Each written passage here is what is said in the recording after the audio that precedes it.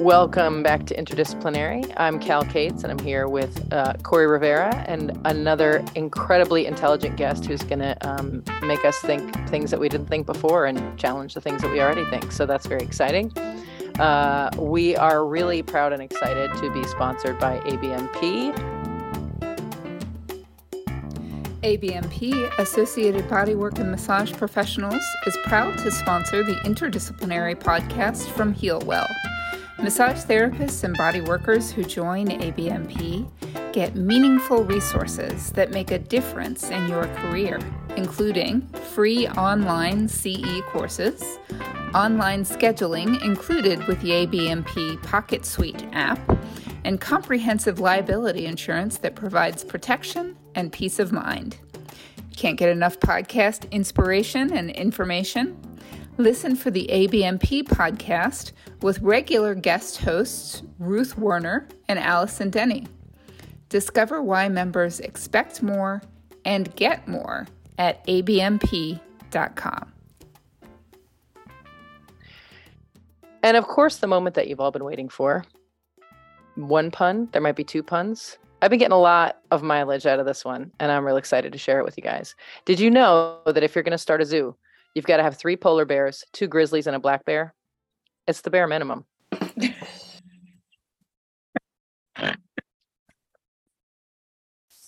Boom! Corey, do you have one? That was snort-worthy. That's good. I know. I feel like that's a new category. I do. I pulled up some library puns. So oh yes.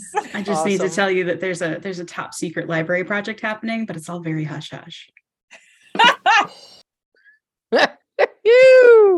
That's my favorite joke about libraries is, that they're supposed to be quiet, and I'm single-handedly like the loudest person you're gonna meet.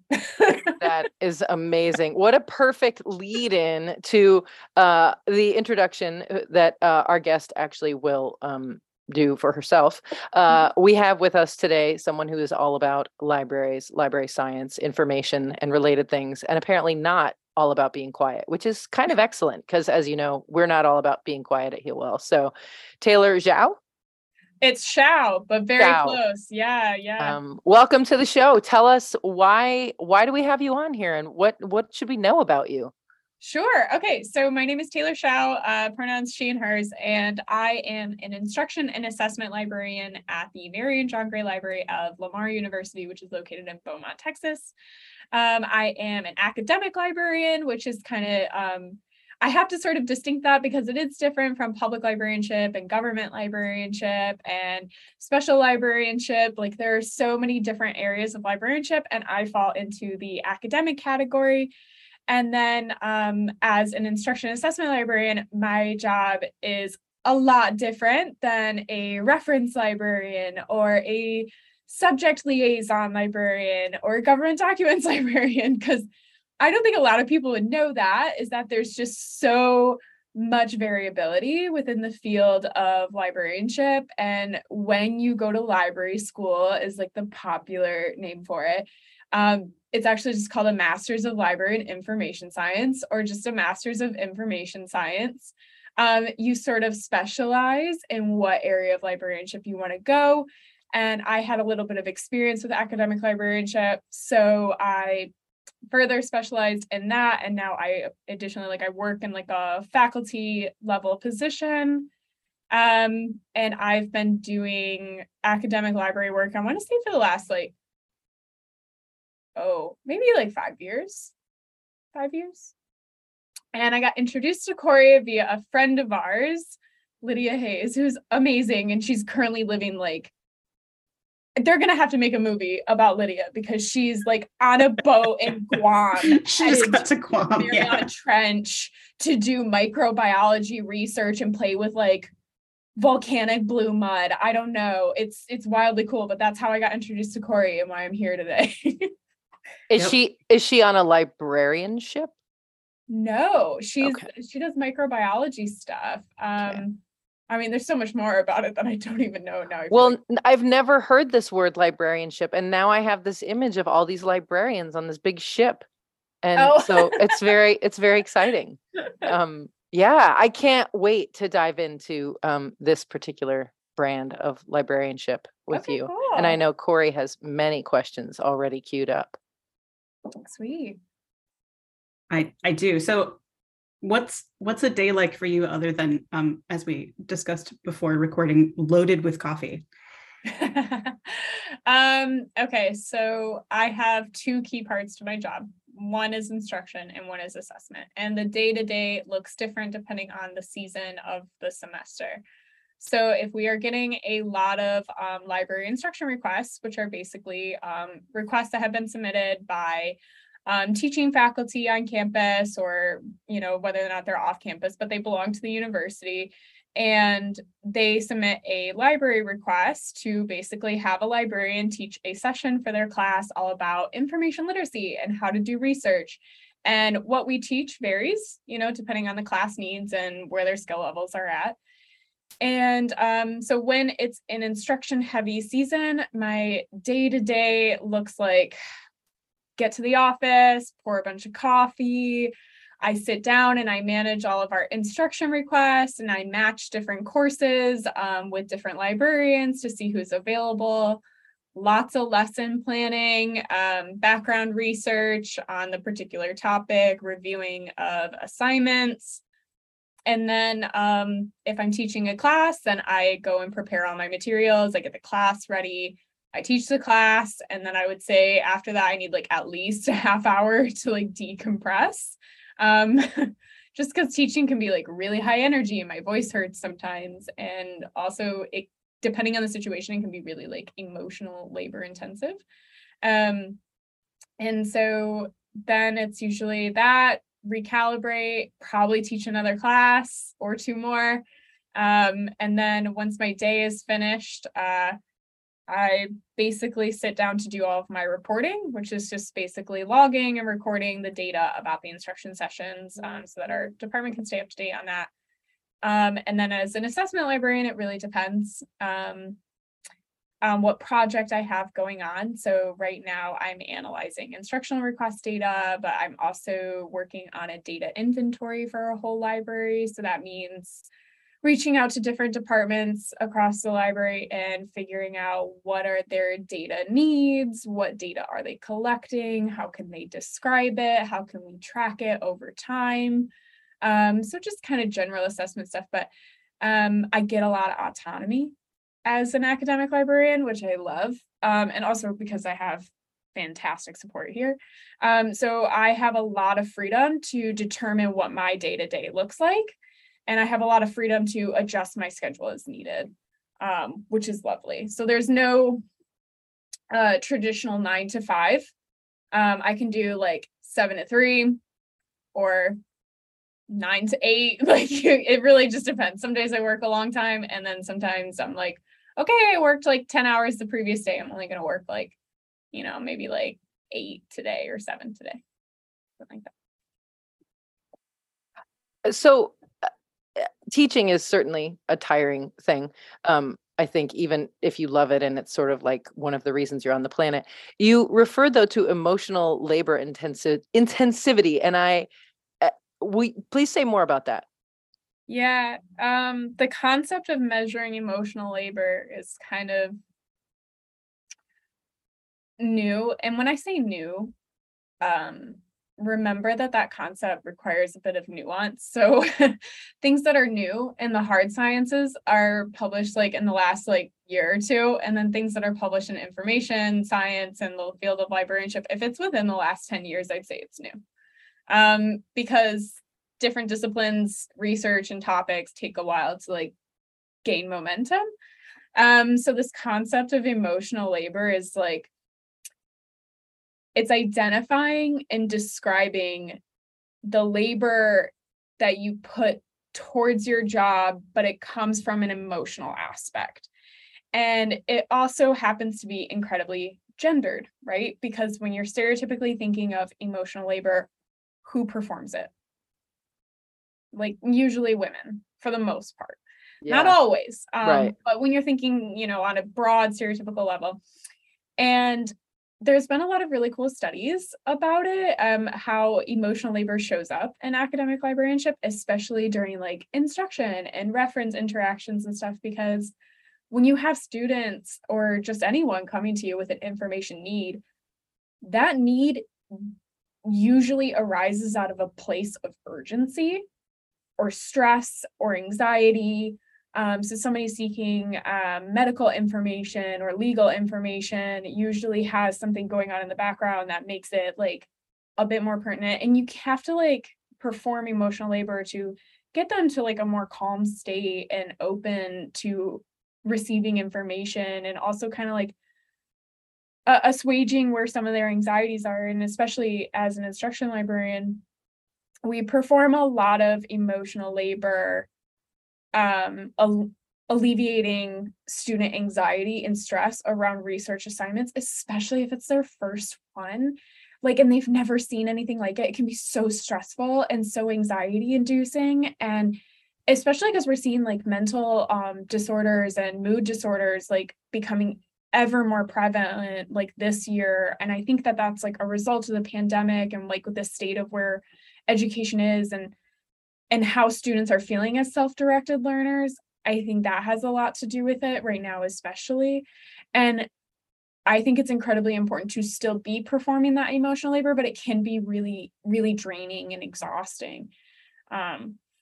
And I mean, the good news is there's a lot of research being done about it. Like they're saying like, yeah, the emotional labor is highly valuable and we can concretely measure it in like weird nuanced ways. And it depends on the researcher's preference on how to measure that. But I mean, they're all agreeing that it's valuable for sure, which I appreciate. But it can be really tricky at times, you know, and it's, you know, you have like these beautiful moments sometimes where you do establish like an emotional connection, like with a student or a patron about their information need. And that can make the job incredibly more fulfilling and rewarding. But like I said, again, it can be really draining and require that sort of time to mentally like recalibrate. And it also it's really heavily linked with burnout, which is a problem. And I'm more than positive that this translates across more fields than just librarianship. Well, that's how I was thinking. Like, I mean, I think that humans like to think that there are jobs we can do that don't require what you just described. And I feel like, I mean, you could do it without emotional labor, but you're missing like a whole aspect of it if you're not doing this thing. And maybe I'm leading the witness or jumping ahead, but I'm really interested in the literacy framework and that conversation about meta literacy and the affective and behavioral, and like, oh my gosh, like when we think about information literacy, I don't think about how important those other aspects are. And I think it's probably a big part of our struggle around information literacy is that we feel like it's this very just cognitive only experience. And in the best possible world, it isn't. No, yeah, it's not. Is your audience like pretty familiar with the concept of information literacy? I don't think that's a safe assumption. By the end of this, no. Sure. Okay. So, just to prepare for that, so within the field of librarianship, information literacy is like a set of abilities requiring individuals to recognize when information is needed, have the ability to locate it, evaluate it, and use it effectively when they need information.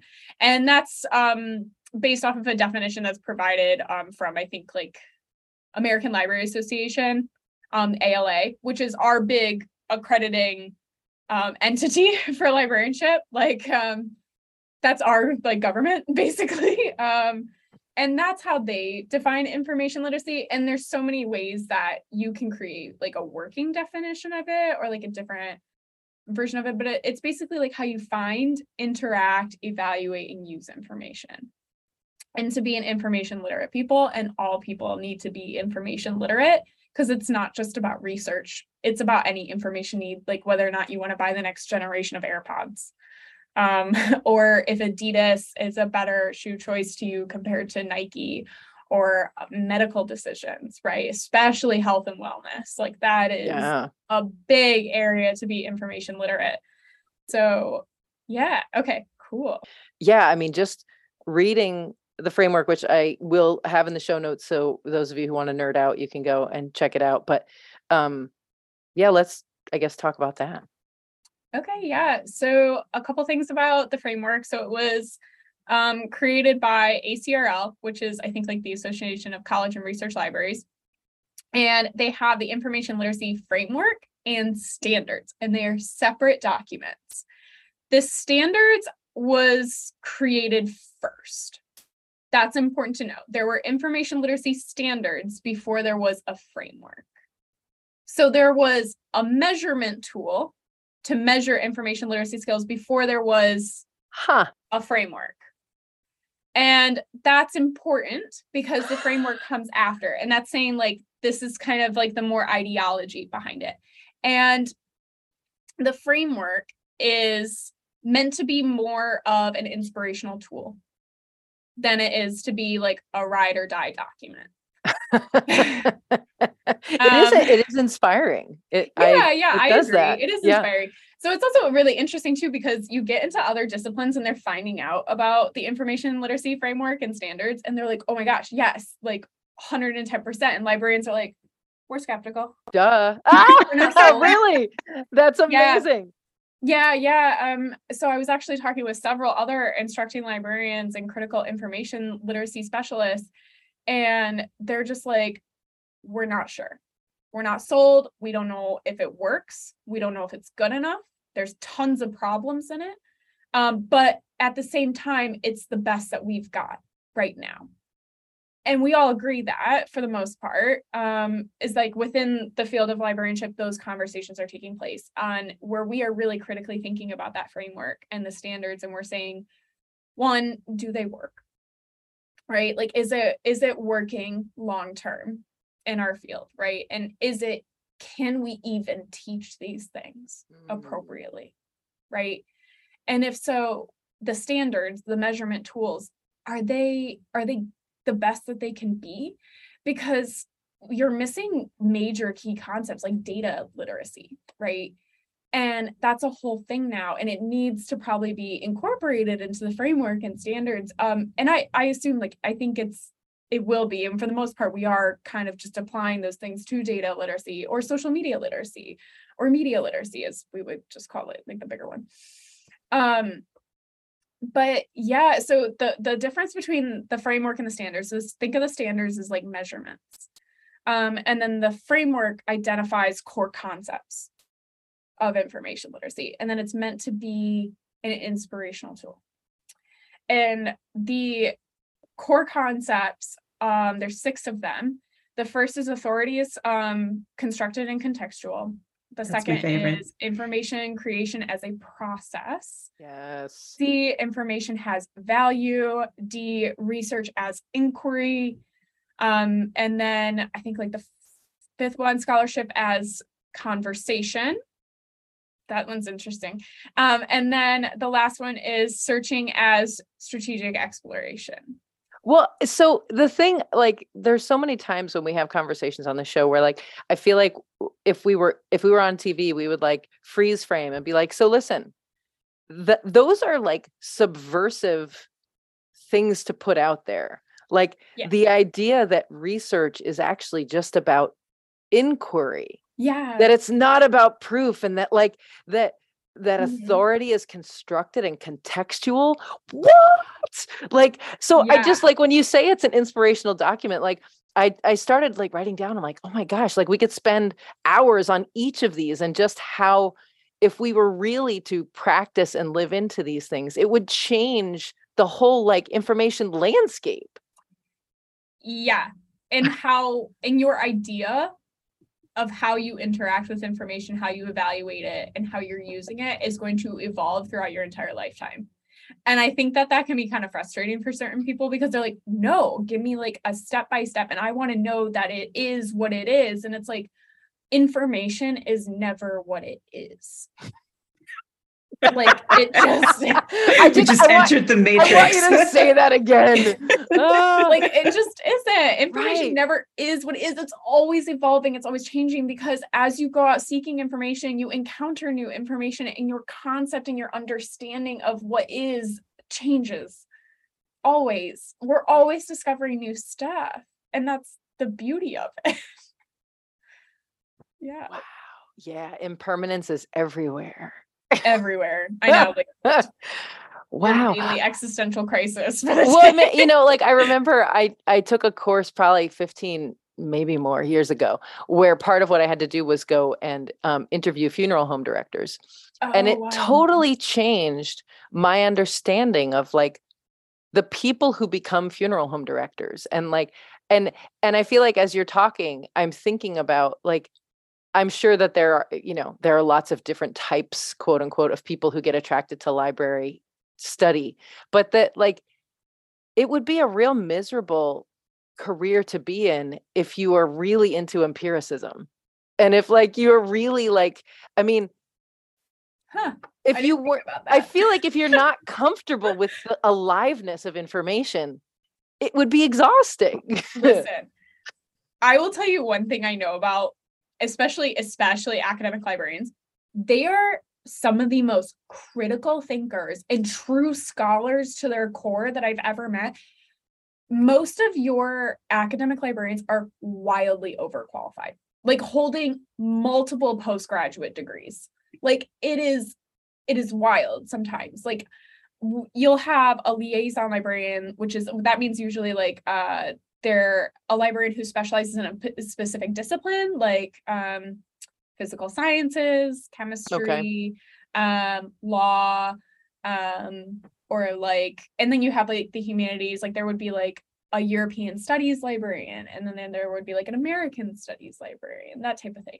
Okay. These people usually not only hold a master's in information science, they also hold either a PhD or a master's level education in that area, if not two of them. Wow.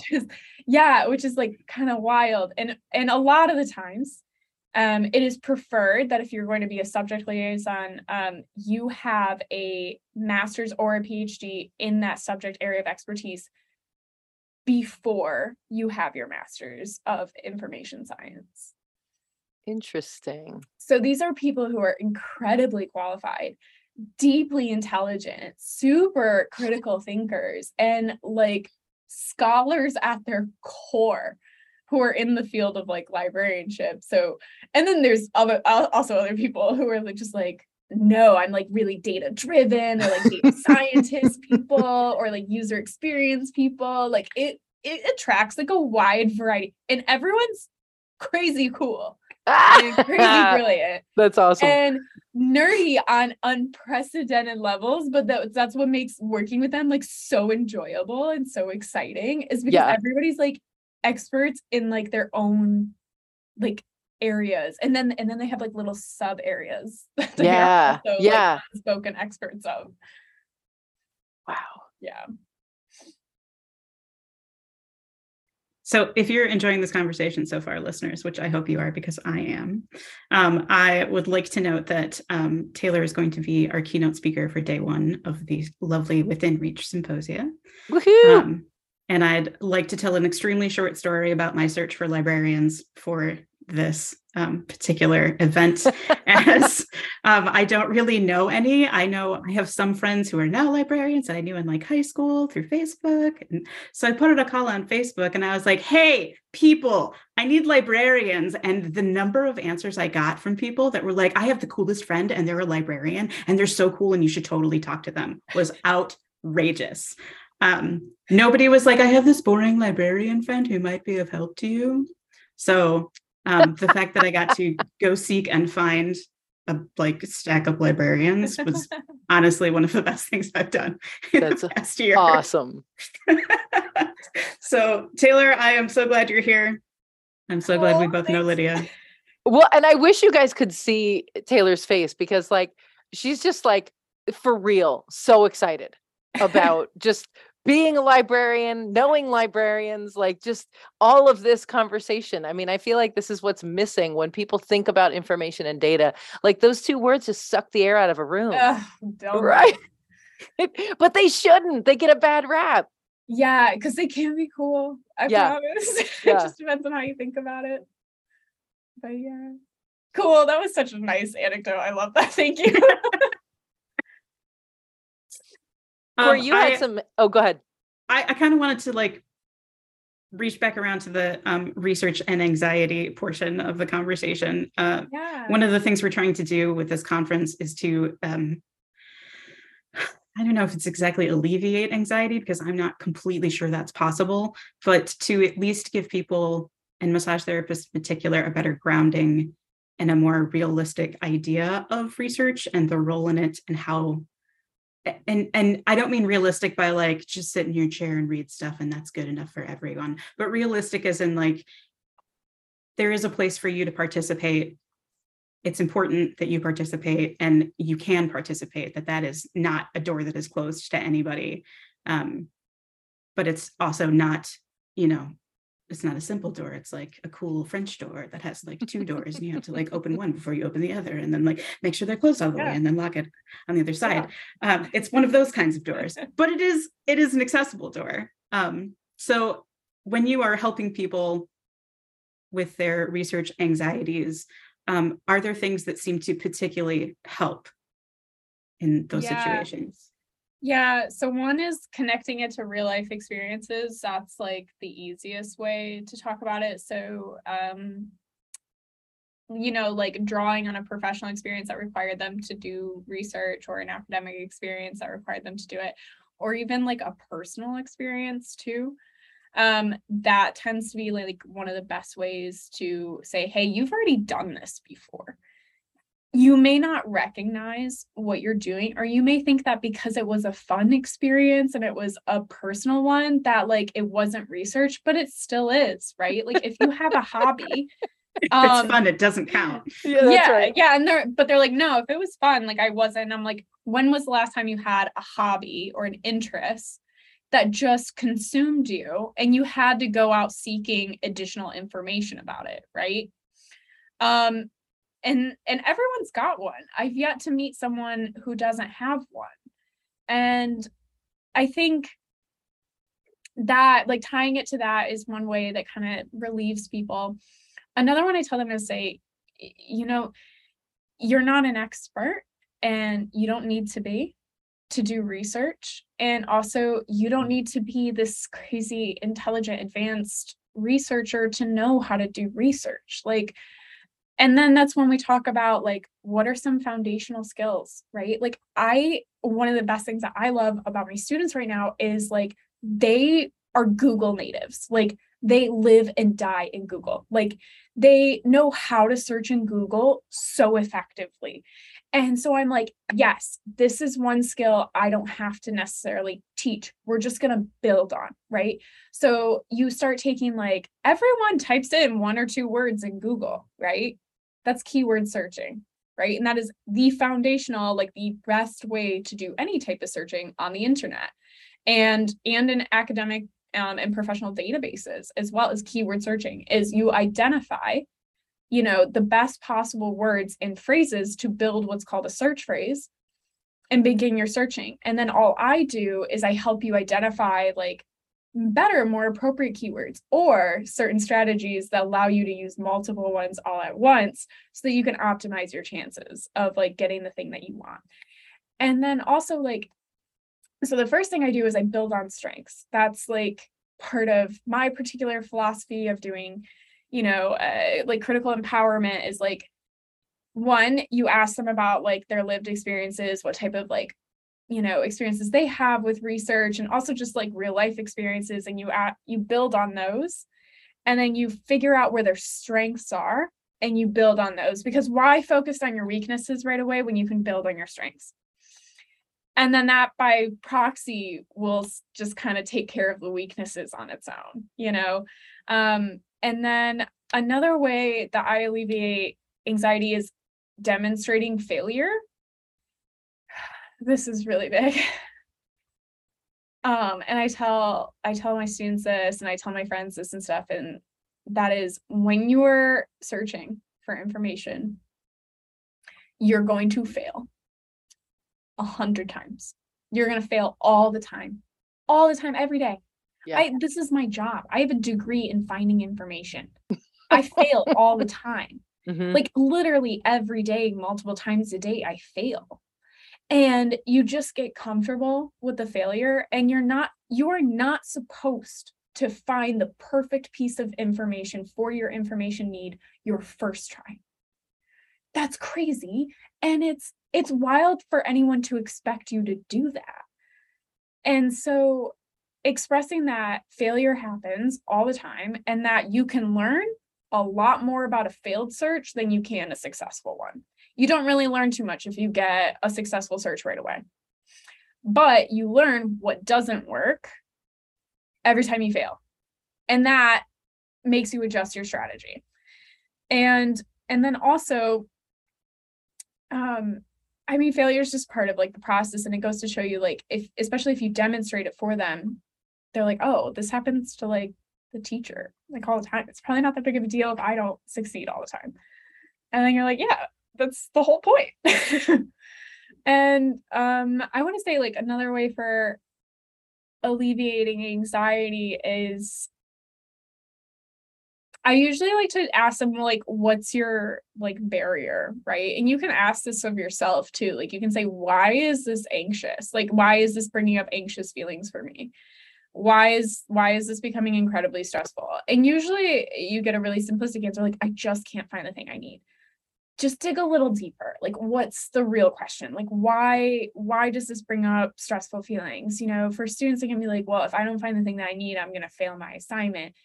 If I fail my assignment, I'm not going to pass the class. I have to retake the class. I have to spend another $3,000 to retake the class, and I'm already $15,000 in debt, and it just spirals, right?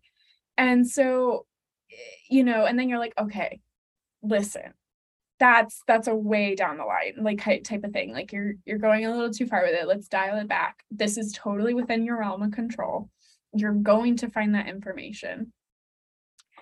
And then you tell them, you know, when you are finding that information and you're having trouble, you just tell them where to look, like, or where to go for help. That's what I mean. You tell them where to go for help.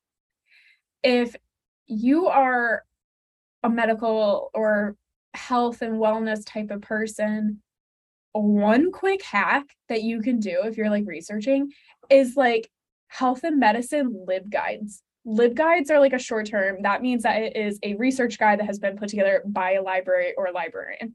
And there is a LibGuide for everything. And it is a step-by-step process of what is it? Why do you need to search about it? Why is it important? How do you do it? And where can you go? Right? And if you're not like enrolled in an academic institution and you can't get access to academic databases, that's fine. Ignore that part. Just pay attention to the stuff that says, hey, here's some keywords you might want to try, or here's how you should think about your search phrases and things like that. And also, there will always be a little contact piece of information. Librarians, part of our job is helping the community. We aren't just limited to students. Like, anyone can find like my email on a LibGuide I've created and be like, hey, I'm this regular person searching about this on the internet, and I'm not finding much of what I need. Can you recommend any search strategies? And it's awesome. Also, like, everyone has access to a public library for the most part, and all of those librarians are trained to do stuff like this. And then also, if you're looking on a government website, oh, those people are so helpful. Not only do you have chatbots that are actually super useful, there's always a guide on a government website that says, hey, here's how you search us. And then it's usually been put together by a government librarian. I'm actually from the government, and I'm actually here to help. Yeah. Wild, crazy concept, right? But they want to help. Yeah, that's awesome. And so those are just a couple strategies, is like, look for a LibGuide, go to your public library. Also, you can Google how to search this website, or like, how can I search more effectively on this topic? And you will get answers. I don't know that it ever would occur to me to search about how to search. Oh yeah. Like, I feel like that's such a rich nugget for people who feel like, oh, I have no idea even how to start this. Yeah. It's like, just, yeah. Google advanced internet search strategies. It'll blow your mind. if Taylor had a mic, she just dropped it, you guys. She's like, boom, and I'm out. Yeah. That's awesome. The other thing that I wanted to talk to you about that you mentioned to me briefly, and you mentioned today briefly, is what kind of criticisms have specifically come up about the framework in librarian circles? As you said, the rest of us are very excited to have found it at all, and it's thrilling, but what's up with it? Oh my gosh, this is just such a can of worms. And I don't even feel if I'm totally the best person to talk to about this, because I'm still new in the early, like I'm an early career librarian is what they call it. So like I'm in like phase 1 of my long-term career, I guess. I wonder if could you say, like, is it issues of like comprehensiveness? Is it issues of like it's too woo-woo? Like, are people afraid of the inspirationalness of it? Like, no, I think it's okay. So definitely comprehensive. It doesn't include everything. Like, there's no data literacy in there. There's no media literacy in there, except for like new, like, not like a full revision, but there's anecdotes that have been put out by ACRL that are like, hey, here's how you do, media literacy, things like that. So yes, there's like a comprehensive issue. There's also a measurability issue, which is where the standards kind of come in, which is, it is incredibly hard to assess learning comprehension of information literacy skills. It can be really challenging because how you assess it varies across the board. And it usually is formative, not summative type of assessment. So like, do you feel confident? Or like, my perceptions of the librarian of you learning these concepts is really good, but there's not a lot of like hard, concrete data that says, you proved to me you did this thing. And so it's finding concrete ways to assess information literacy can be challenging. And so there's the measurement aspect, which is a major critique. Whether or not it's effective is another one, like holistically speaking. And then there's other conversations going on how do you incorporate critical information literacy and social justice work into this framework, which librarians are huge proponents of social justice. I mean, that's so fascinating. Oh my gosh. I know librarians like here in Texas who are like, I will die on a hill about book banning. You will not take a book from my shelves. Like, I bet. You will not tell me what I can and cannot do to put on the shelves, because librarians, one, we're like, make all information free and accessible. There's like, we have our own code of ethics, and we sign, like when we get like in library school, at least I did, we like sign a pledge upholding the values of librarianship. So we're like, no, I know that you're my employer, but I signed a code of conduct for my entire field. Wow. Right? And we're like, this is like a thing. It's a huge thing. I mean, document. I think it's called like the Library Bill of Rights.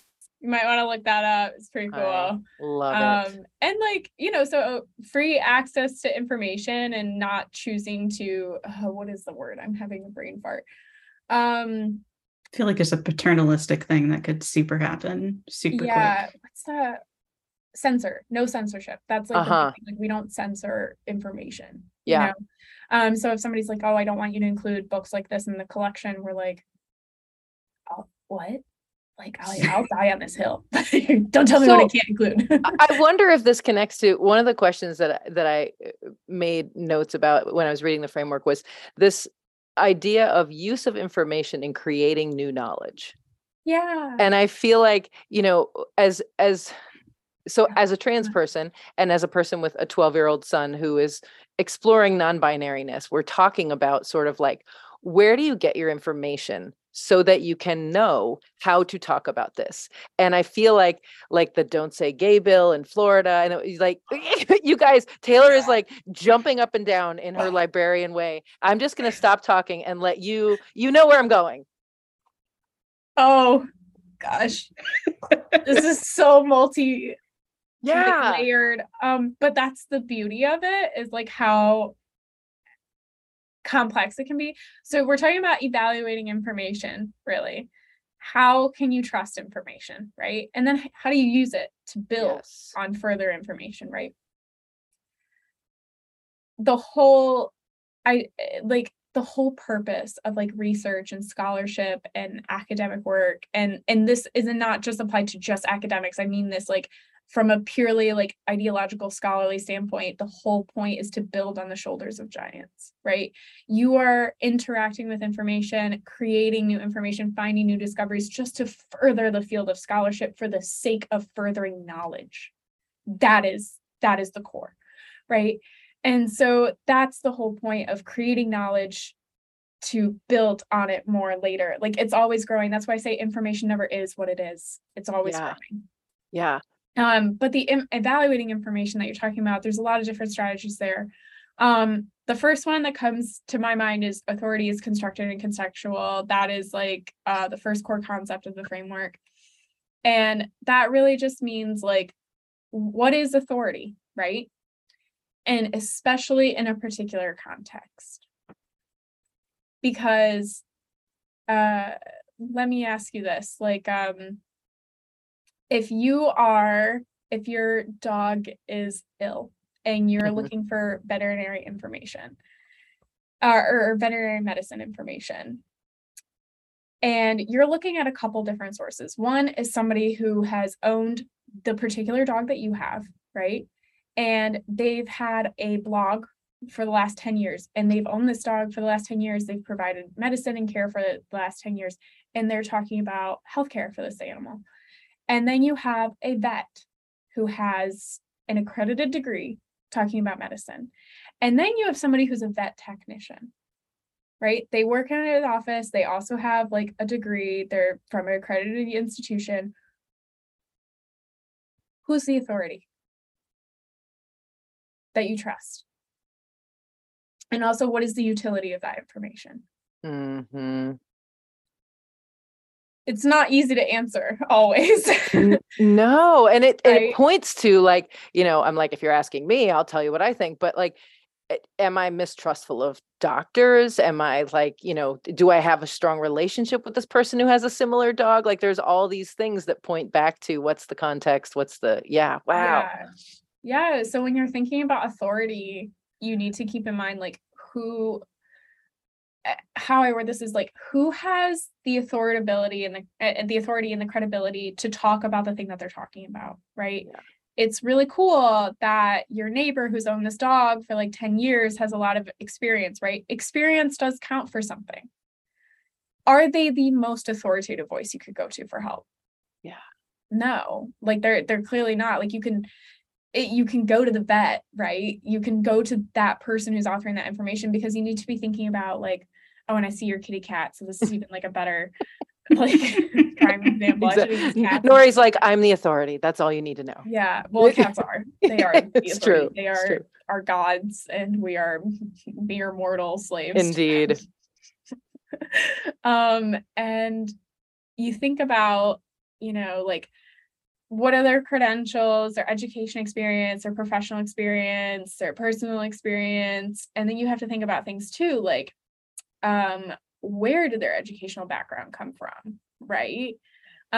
Is it from an accredited entity, an institution? And also maybe are they like board certified, because that matters, things like that. Are they well respected within their community of scholarship? Or do they stand out as the quack? Yeah. Right. Yeah. And also thinking about things like, are they using really current relevant information? So that's why I'm saying authority is contextual, because there's so many things that go into play, right? All of these people I mentioned could have really valuable information to share about your information need of healthcare for your animal. Yeah. Who is the most authoritative voice is not always a black and white decision. It's shades of gray across the board. Now, there are some very obvious red flags, right? If you have a mechanic who is talking about veterinary medicine, even if they own a dog, maybe don't listen to that person, because that person is an expert in mechanics, not an expert in veterinary medicine. Yes. I am an information scientist and a librarian. I can speak within my realm of expertise. but just my realm of expertise. If Well, I'm and I feel talking like- about health and wellness, Yeah, we should raise an eyebrow. yeah, it just should send off like little red flags. You know, when you're looking for who has authority and credibility to be talking about the thing you're talking about, look for green flags and then red flag the rest. Right. But also, authority changes over time. It really is contextual to your information need, especially.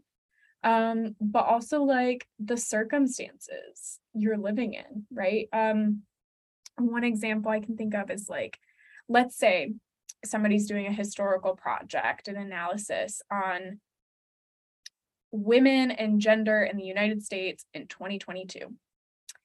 And you have a gender studies expert who, let's just say they identify as cis hetero male, but they are an expert in their field of scholarship. And then you also have information from a woman who is just experiencing day-to-day gendered experiences in 2022, especially given the political climate. And then you have another person who doesn't identify as like cis hetero. They could be really anyone who has alternative pronouns, or they just identify differently, or maybe they went through, or they could also be like a trans person as well. Or they just have different experiences that aren't part of like the cis hetero experience, the cis hetero male experience, I should say. Who is the authority to be talking about gender experiences, specifically women gender experiences in 2022, right? That's why I say like authority can be really contextual, to which I will always say personal experiences are great for testimonial evidence or anecdotal evidence, but always back it up with research. Yeah. Is my next caveat, is my recommendation. It's not a live and die by, but I highly recommend it because the personal testimonies are awesome. But my experience is not every woman's experience. Right. Yes. Does that make sense? Can I elaborate on that anymore? Did I just confuse a bunch of people? No, I mean, that you just asked us a couple questions. I don't know that I can answer just right there, but I think that was a useful trip that we just went on. Yes. What were you going to say, Corey? I was going to say that Cal Cates went to a convention recently at CTAC, and speaking of authority, Cal, you said one of the things that had changed since the last CTAC, which I believe was before a pandemic, it was that the authorities who were there and on a stage were, for the first time, really there to listen to the people experiencing the problems instead of trying to make decisions without the participation of the people experiencing the problems. Yay! And Taylor just got real excited. Well, as you were talking, that's exactly what I was thinking, Corey. So CTAC is the Center to Transform Advanced Illness Care. And so not only were the people on the stage there to listen, but the people on the stage were a lot of Black women, and women in general.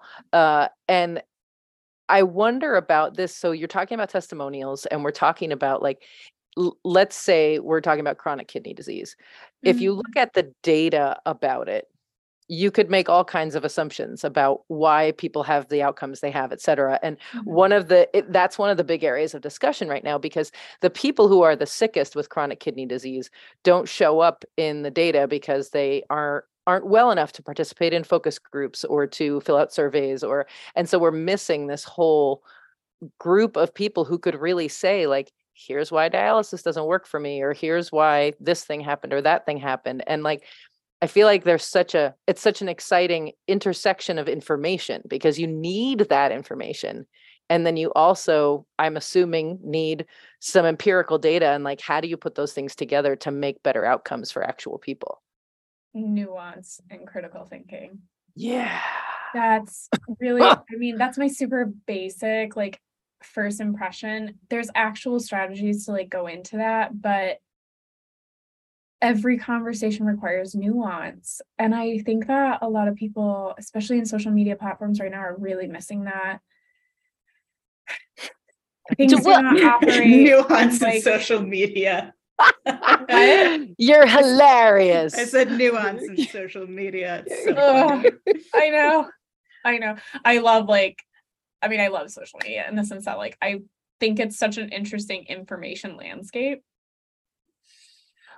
So many thoughts about it. Well, so I want to ask you like sort of this more meta question about, we're all about nuance and self-awareness at HealWell. Like those are the courses we try to teach. That's the way we talk about why the massage therapists that we train are different than some other massage therapists. And I have a fear that those are skills that humans do not have and that are not prioritized anymore. That like the generation that's coming up isn't being taught how to be with nuance and how to I can't even describe the body language that's happening right now. And Taylor's like, is this over? Can I go? Because, oh man.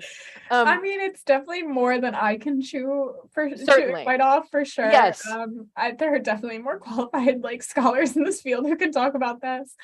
I get what you're saying. I pick up on that trend as well, especially because misinformation is just so relevant, and not just misinformation, disinformation. And disinformation is like entirely sinister. That is the deliberate spread of known wrong information stuff. And it is all over social media platforms for sure. And this thing of nuance that you're talking about, is there are so many multiple parts of a conversation. And you need to always be asking yourself, what is probably the missing part that's not being held in a current conversation? And also like what can make it more enhanced, or like what would bring it down? What additional information would challenge this, right? And that's how you have like that nuance. Like I love how you talked about that conference where they were like, we have the professional experts who were quote unquote the authorities for that like discussion, and they were consulting the lived experiences of other people who were also authoritative voices like in their experiences, right? And that's a nuanced conversation, is they're like learning from one another and they're building a new conversation as a result. This skill was taught to me, and sometimes I teach it. It depends on like the situation going around, but and if anyone else wants to use this too, they're more than welcome to. But I always ask myself, like when I'm looking at information, I say like, who is authoring this information? Why do I think they're authoring that information? What is the purpose behind it? Like, do they have a motive? Is that clear? Because you're looking for objectivity and like bias, if that's present. But then I ask myself, what voices are not being presented in this argument? Who is not included in a conversation is just as important as who is having that conversation. Is there a voice who is deliberately not being included in that conversation? And that could be through negligence of the author, sheer ignorance, or deliberate, Yeah. So I think that's one question I always ask myself, especially when I'm interacting with information online, is what voice is not being represented. This is really common for like historical research too. Yeah. But also in like health and wellness, like what data is not being included, right? Yeah. What experiences and or relevant information is deliberately not being included? Indeed. Yeah. Yeah. Yeah. Wow. So I have one probably simpler question as we begin our a descent into departure from this episode. But if information and knowledge are different things, how are they different?